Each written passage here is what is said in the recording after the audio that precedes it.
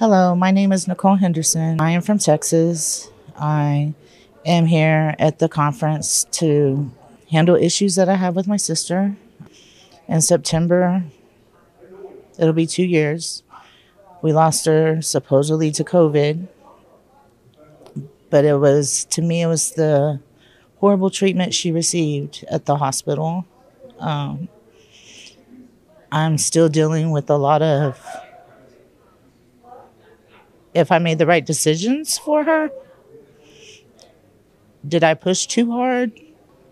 But my issues that I'm having with my sister's death is, did I make the right decisions for her?